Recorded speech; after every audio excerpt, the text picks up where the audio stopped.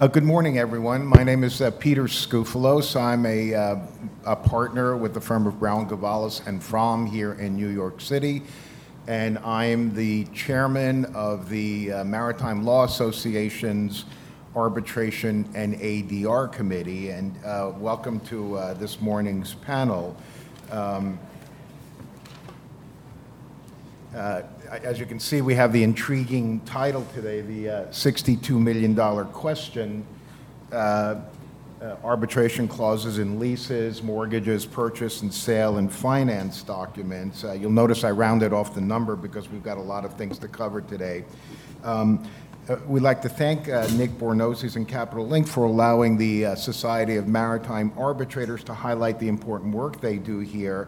And the ADR solutions that they offer to the shipping community. And today, as will be the focus of our panel, we're going to look at non-traditional arbitrated disputes, not the charter party disputes that we're all familiar with, but other types of shipping matters, shareholders agreements, sale and purchase agreements, ship mortgages, and other ship finance deals that get arbitrated under the auspices of the Society of Maritime Arbitrators.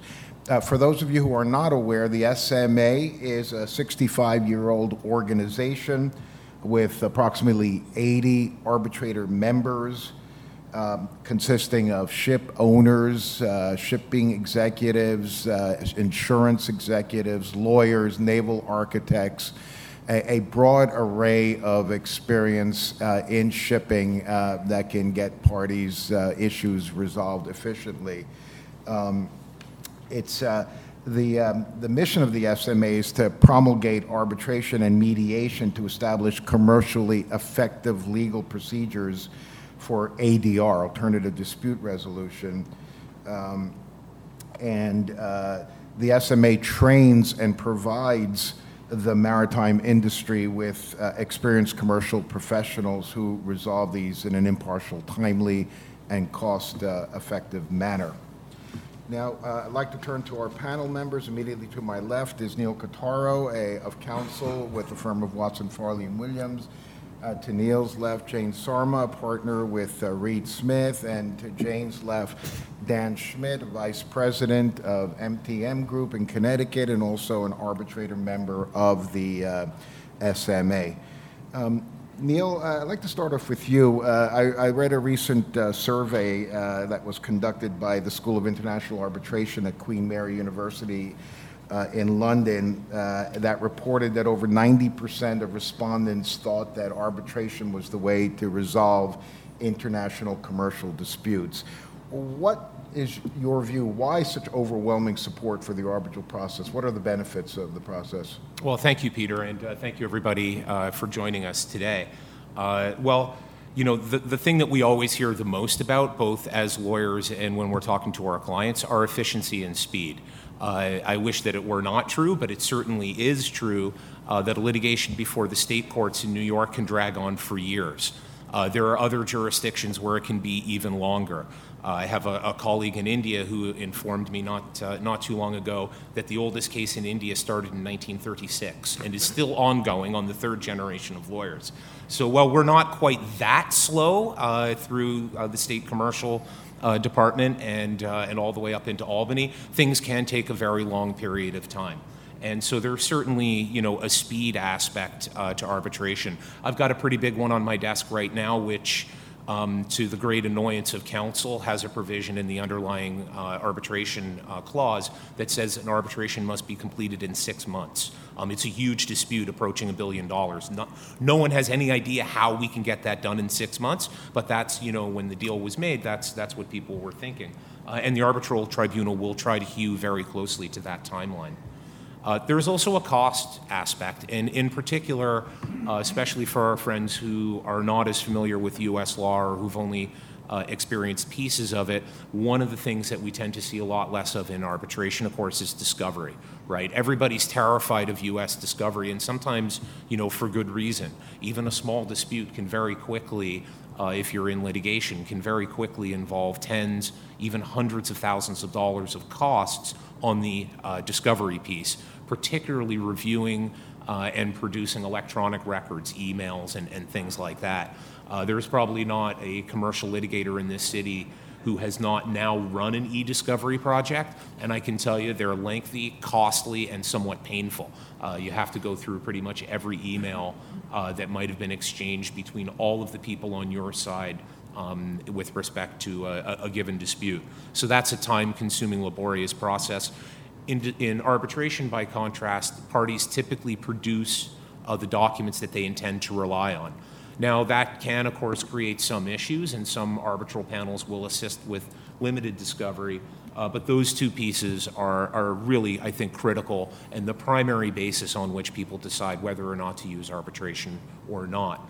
There is an extra piece, though, for maritime arbitration, and that is expertise. If you're talking about a general run-of-the-mill contract dispute, you might be perfectly comfortable going down to the AAA or the ICC or something like that.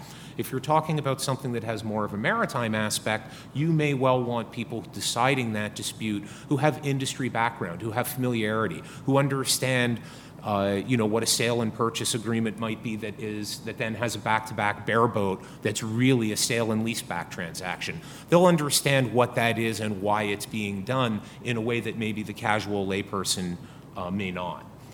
Another big advantage to arbitration, and particularly for the SMA arbitration, is consolidation. And I think we've got a copy of the section of the SMA rules. And there are copies of the SMA rules around, folks. I'd recommend taking one with you. It's always nice to have as a reference, especially, hopefully you're never in the dispute zone. But if you are, it's always a good idea to have the playbook, close at hand. So why do you care about just consolidating disputes? Many people have clients like I do who are only one entity in a chain. So perhaps a commodity will be purchased from one company. My client may arbitrage that. It may be sold on to another company. There could be two charters in there. If there is one problem, generally speaking, you want to try and get everybody into the same room. And being able to consolidate arbitrations can really, really help with that, especially if your client has followed what is hopefully the advice being given to them, which is to make all of those contracts in that chain subject to the same body of law and hopefully have back-to-back arbitration provisions. So that can really help with that speed and efficiency. Another big aspect, and I think we're seeing this especially with the rise of trade in and out of places that are much more difficult to enforce things judicially. In effect, they have judicial systems that are difficult to grapple with for outsiders, is finality. We've got the New York Convention. It's been ratified by 159 states. When you have an arbitration award that's issued by the SMA, by the ICC, American Arbitration Association, you can go most places in the world and enforce that absent a very, very limited list of grounds, specifically enumerated grounds, on which that decision can be rejected. And I can tell you as a New York litigator, New York courts don't reject arbitration decisions very often.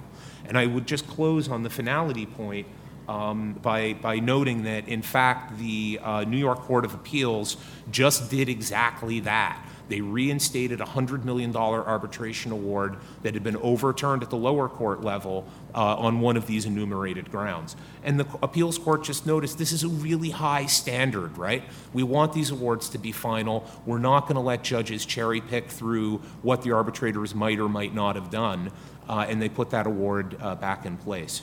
So if you do add arbitration provisions to any contract that you're considering working on, getting into with a counterparty, you should know that by putting an arbitration clause in there, if there's a problem down the road, you're probably saving yourself time, you're definitely saving yourself money, and you're going to get a product at the end of that you can use, that's final and then can be enforced somewhere else. I think we've got actually a really interesting example of that hopefully we can discuss at the end. But in the meantime, I'd like to turn it over to my friend and colleague, Jane Sarma, and I think she wants to discuss some of the remedies that you can get at the beginning of an arbitration case. Yes, Jane, Neil just covered some of the general benefits, and specifically the benefits of consolidation under Section 2 of the SMA rules. Could you address for us now the specific aspect of pre-award security, the benefits, why that's important to the litigants, the necessity of maintaining the status quo during the course of the arbitration, and assuring that the award ultimately isn't rendered futile by some dramatic change in the party's financial structure. And I'll put up the relevant rule on the screen while you talk about it. Oh, great. Thanks, Peter, and thanks, Neil. Now we're going to jump from Section 2 to the back of the SMA rules to Section 30. And Section 30 expressly allows the arbitrators to require pre-award security. Now, this is a very important feature for arbitration because who wants to go through the whole process of getting an arbitration award and then not having anything to enforce against? The SMA rules were amended just earlier this year to expressly allow for this. But this isn't a new feature. Arbitrators have, for many years, had the power to order security. And the factors that arbitrators look at are first, has a prima facie case been made? Is there a claim that is on its face a meritorious claim? Claims that are not patently frivolous or very weak at any stage in the proceeding are eligible for the arbitrators to consider an award of security. Now, that's not the only prong. The other prong is there a likelihood that proceeding all the way to the end of the case, to a final award, is there a likelihood that the prevailing party will be unable to collect on that award? Which is very important, because if a party can show that they have sufficient financial strength, then there's really no need for security, and then it's really sort of a question of trying to gain points. And that's not what security in arbitration is for. It's to have something to collect against. Where the outcome of an arbitration might be frustrated by non-payment, this is a powerful tool. Now, the arbitrators don't apply this to every case. It's something that a party must request, and you must show grounds for it. If there are insurance proceeds, for example, that might be grounds for denying security. If the arbitration is close to its end and there's going to be an award very soon, that's a factor weighing against security unless there's really a financial need for it. But this is a very powerful tool, and one of the unique benefits of Society of Maritime Arbitrators arbitration. The same provision also allows specific performance. So in arbitration, you can get not just an award of damages, but specific performance. For example, if you've got a ship sale contract with an arbitration provision and the sale goes south, the prevailing party could compel the seller to continue with that sale, or could compel the buyer to proceed with that sale. Or in a charter, if there's an extension of charter, it's possible that the charterer could require the owner to furnish the vessel if ordered by an arbitrator. So there's a lot of flexibility in what the arbitrators can award, and that's a tremendous value. There are other benefits to SMA arbitration, particularly as compared to some of our colleagues in other countries. SMA awards are published. They're reasoned awards unless requested by the parties to be kept confidential. And those awards are available on LexisNexis and Westlaw, as well as through the SMA. This is an amazing tool. They do not have precedential value like a court case would, but they provide a lot of guidance, and arbitrators do tend to look to prior cases and to be consistent in their rulings. One of the stories that I like to tell is that almost every week I get a call from somebody in our London office or an email from them, and the tone of the call is always the same. Hi, how you doing? You know, we've got a case here in arbitration that's on these topics, and we were just curious. How would that be treated in New York under an SMA arbitration? So these SMA decisions, maybe our London colleagues don't come out and say it, but they're using them in London arbitration as guidelines, if not as case precedent. So that's a big value for having arbitration here in New York under SMA rules. One thing I forgot to mention when I was talking about specific performance and security is, what do you do once you have this award? What good's an award if you can't enforce it?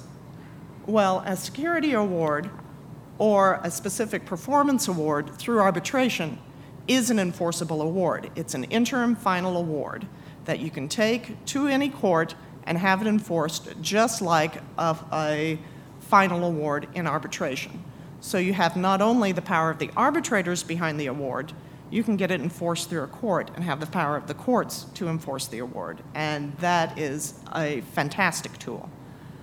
I think I've eaten all my time and some of others, so I will hand it back to Peter so he can bump it on down to Dan and Thanks, Shane. keep things Before moving. we move on, there was a case you and I had talked about, the Sangamon decision.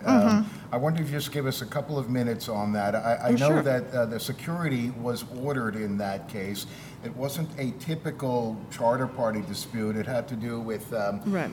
a change in the financial structure. Were the arbitrators able to sort through what was going on there and the changes in the party's corporate structure in that case? Yes, that was a very interesting arbitration decision. It was a charter dispute, but during the course of the dispute, one of the parties changed their corporate structure. They had a new owning company, and they shifted companies around. And when you shift companies around, you shift finances around, too. They argued they had a very valid business reason for doing so, but the other party was a little suspicious. And so they applied for an award of security to the arbitrators, showing that the companies had changed, financial structure had changed. The arbitrators were able to grant an award of pre-award security because the financial structure was changing. They didn't know where the funds were going to be at the end of the arbitration.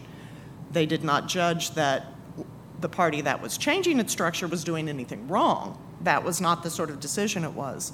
But they wanted to ensure that there was something to collect against at the end if there was an award. So the arbitrators really can use their powers to keep everything on a fair and even keel throughout the course of a case. Great, thank you, Jane. Dan, turning to you, you're the businessman on the panel here. From your purchase, vice president over at MTN, can you give us a perspective of what it's like as let's say, a consumer of the arbitration process? And also, you've got the unique perspective that you're also an SMA arbitrator, so you can give us some insight. So what do shipping companies look at, and why do they like the arbitral process, or why do they not like the arbitral process? Well, I think there are a lot of companies who don't like the process but do like the process. Take us, for example. Our company owns and operates a fleet of 50 ships, 30 tankers, 15 dry cargo ships, so 45. We have a technical management company of about 75 vessels. My division, we were getting a little bit frustrated with the process, and we decided to change it to no arbitration, direct to court. We had an incident happen. We had a dispute. We got our wish. We went direct to court, and it was an extremely painful process, to the point where we were actually asking the other counterparty, can we switch it to an arbitration clause to end this? And the party knew we didn't like this, knew they could probably have a commercial settlement from us if they didn't switch. So they didn't switch, and we had a commercial settlement. Since that moment, we've gone right back to arbitration clauses. And which law, which forum is up for debate of who's in the upper hand. You know, sometimes market conditions dictate where you can actually get your forum and your law. In 2016, I had zero say over where I can get anything. I basically had zero say in charter party clauses. It was accepted. The market was so horrible. But now that it's coming back to an owner's market, we actually have control a little bit on changing clauses, including arbitration clauses, which, as I said, is not perfect, but it's the most viable option in the case of dispute for reasons you all have said. Also, we're seeing a change where the SMA, they're doing a big membership push, where you're seeing a lot of new members come, a lot of refreshing members. You know, I'm 36 years old, and I run the division, but the SMA saw us having value, and I went through the process and became an arbitrator. And I think that just goes to show the open-mindedness and how they want to have new members come in, new blood to come in and start looking at the way business is done or the way arbitration is done. Where was I? So in this job and other jobs I've done, obviously not just the charter party. So I think a lot of people, and I think honestly why we have a lot of empty seats here, is when people think SMA and arbitration, they think charter party clauses, and that's not applicable to me. These little charter party disputes, that's not for me. But in reality, it's very much for everybody at this conference, and it's a shame that more people didn't come here, because it's very relevant in bareboat charters, sale and purchase, leasebacks, and again, as market conditions has been on the sale and purchase side, you had the power to say, well, I want arbitration here or there. For example, there was a bareboat award, 2X versus Ultra Petrol. It's a straightforward bareboat, basically a leasing structure, but it was treated as a bareboat. The leasing company, owners of the fleet of 10 barges, ordered the ships, paid for the barges when they were completing with construction, and then subsequently leased them to Ultra Petrol. Ultra Petrol, they're flagged Panama. Ultra Petrol then eventually registered their business in Paraguay and with Paraguay law, and 3 of the 10 barges fell out of that. Were too late to get into to the law of the government. The government changed their position, and the charterers then claimed the owners, which is a simple leasing company. This is a bareboat structure, that they are now unable to trade the barges, and it's up for the owners of the barges to provide a tonnage that can trade in these waters. The owners of the barges, the leasing company 2X, disputed this, and eventually the arbitration panel awarded to the owners, to the leasing company, saying that they did not have the right, they did not have the obligation to make sure that the barges complied with the laws. So that's something you wouldn't think about. You do a 10-year bareboat. It's fine until something goes wrong, and then one of the first clauses you turn and look to in your agreement is the arbitration clause. Where's my law? Is there any case law? Is there any case history? Another example is expedited hearings, as we've somewhat touched upon, where there's an agreement, there's a disagreement, there's a dispute. There was a dispute in another bareboat where there was an option for additional period.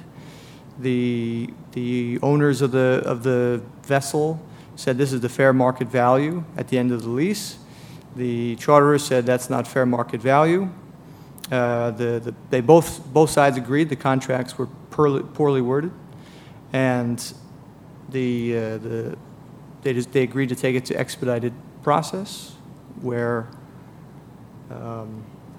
the owner of the vessel was actually proven right. But it was a very quick, very simple process. But by the time it was over, actually the charterers missed a window of opportunity to execute their option on the barges. That's Great, Dan. Thanks very much, and thanks for giving us some examples of actual awards in which the topics we're discussing today were considered. In the remaining 5 minutes or so that we've got here, I wanted to talk about sort of the case from which our panel today derives its name, and that's the 2017 award in arbitration award of the SMA in CME versus CVG Ferro Amanera. Neil, give us a quick rundown of what the facts of that case were about. Sure. Well, I join everybody, I'm sure, in being surprised at seeing that Ferro Amanera was a respondent in an arbitration and subsequently a defendant in the litigation. Jane mentioned something actually that I just want to key off, which is SMA decisions, SMA arbitrations, unless the parties have agreed otherwise, usually result in a reasoned award. And that's really, really important for what we're discussing here, which is the award of prejudgment security. And the CME case, Commodities, Minerals, Enterprises, is exactly that kind of case. In a nutshell, there was a series of agreements that related to the export of iron ore from Venezuela and how that product would be handled going through an offshore transfer station called Boca Grande 2. There were dueling applications for prejudgment security, and CME was looking for almost $200 million in pre-award security. They did get $62 million. And the big thing that I would just say, I advise people to take away from that case in terms of the merits of it, were what the arbitrators found in order to grant that security. And I wouldn't normally quote from a case, but this is really succinct, I think. One, the panel was in agreement with other arbitrator panels which have found that an award of security should be granted where, and this is the standard, there is a strong showing that a claim will succeed on the merits and enforcement of a judgment will be difficult. And they agree that with other panels that any approach to giving prejudgment security ought to be a reasoned, thoughtful approach, right? So where you've got these two factors, what you're going to have with an SMA panel is not kind of a rubber stamp it. They're going to take a look at the merits, at the arguments that are being made. They're going to see if those two boxes are checked, and if they are, the applicant will have a pretty good shot at getting prejudgment security. This award, as you might suspect, with $62 million in prejudgment security, was not left undisturbed for very long. And Jane can probably quickly... Jane, tell us, following up on what Neil just described, what was the ultimate award that was issued by the arbitrators in this case? Oh, sure. But first, I want to make one extra note.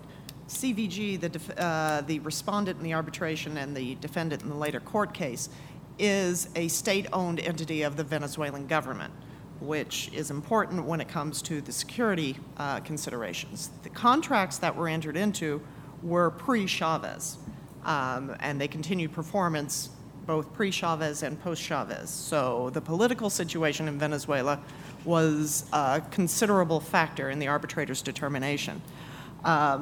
As you probably guessed by now, given the title of our panel, the arbitrators awarded over $62 million in security to be posted, and not in the form of a bond or a guarantee. They awarded it in the form of cash deposited in a New York bank account held under an escrow agreement. So the principle that we've been talking about, that an award will be enforceable, was clearly in the forefront of the arbitrators' minds here. And they noted that some of the language they used is that the difficulty CME is likely to face in enforcing an eventual final award and the considerable financial hardships it would encounter if the award cannot be enforced weigh heavily in favor of awarding prejudgment security. Thank you, Jane. Appreciate that. Dan, did that decision, the award of the three arbitrators, hold up in court ultimately? Well, the short answer is yes. But the court also concluded that the panel did not exceed or imperfectly execute its power, which is very important here, and the decision was upheld. So that award was ultimately challenged in the courts by the respondent in the CME case? Yes, but so far has not been appealed at all. So it's been decided at a district court level, Yes, but not yes. taken up to a higher Yes. court. Great. Well, that concludes our speaker's presentation. We've got about 1 minute for questions, and we'd be happy to take anyone. Yeah, Larry. Yeah, the title, arbitration clauses in leases, mortgages, purchase, sale, finance stocks. I think you're crazy if you think you can have an arbitration clause in a mortgage. And while I certainly see them as viable in charters and leases in certain circumstances. If I was advising a lender, I would never let that lender have an arbitration clause put in their loan agreement or the other finance stock. So you didn't really talk about that title specifically? Did you really think that it would be wise to put arbitration clauses in those kinds of documents? I think it's relevant in sale and purchase, bareboat, and those are the ones we've Yeah. Take a mortgage, for example. I just wanted to clear this up. In order to have jurisdiction over the vessel in the mortgage, you have to be in a court that has the vessel in its jurisdiction. So arbitration doesn't work for both. It's not going to cleanse the vessel of land. And if anything, if you've got an arbitration provision in your mortgage, you're going to confuse the heck out of the court that's in charge of the foreclosure. And just because the nature of most finance documents, as opposed to commercial contracts, it's either they owe the money or they don't. You know, they repaid the loan or they didn't repay the loan. There's a default or there's not a default. And granted, I'm someone who usually represents the party bringing the money, but I would not want that to be arbitrary.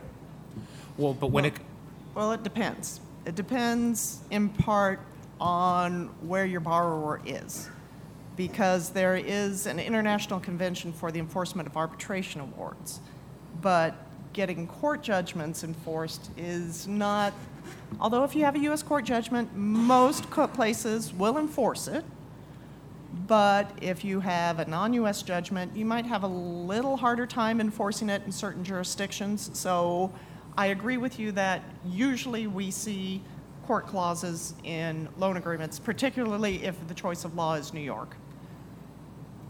Yes, I agree completely with that, or English law.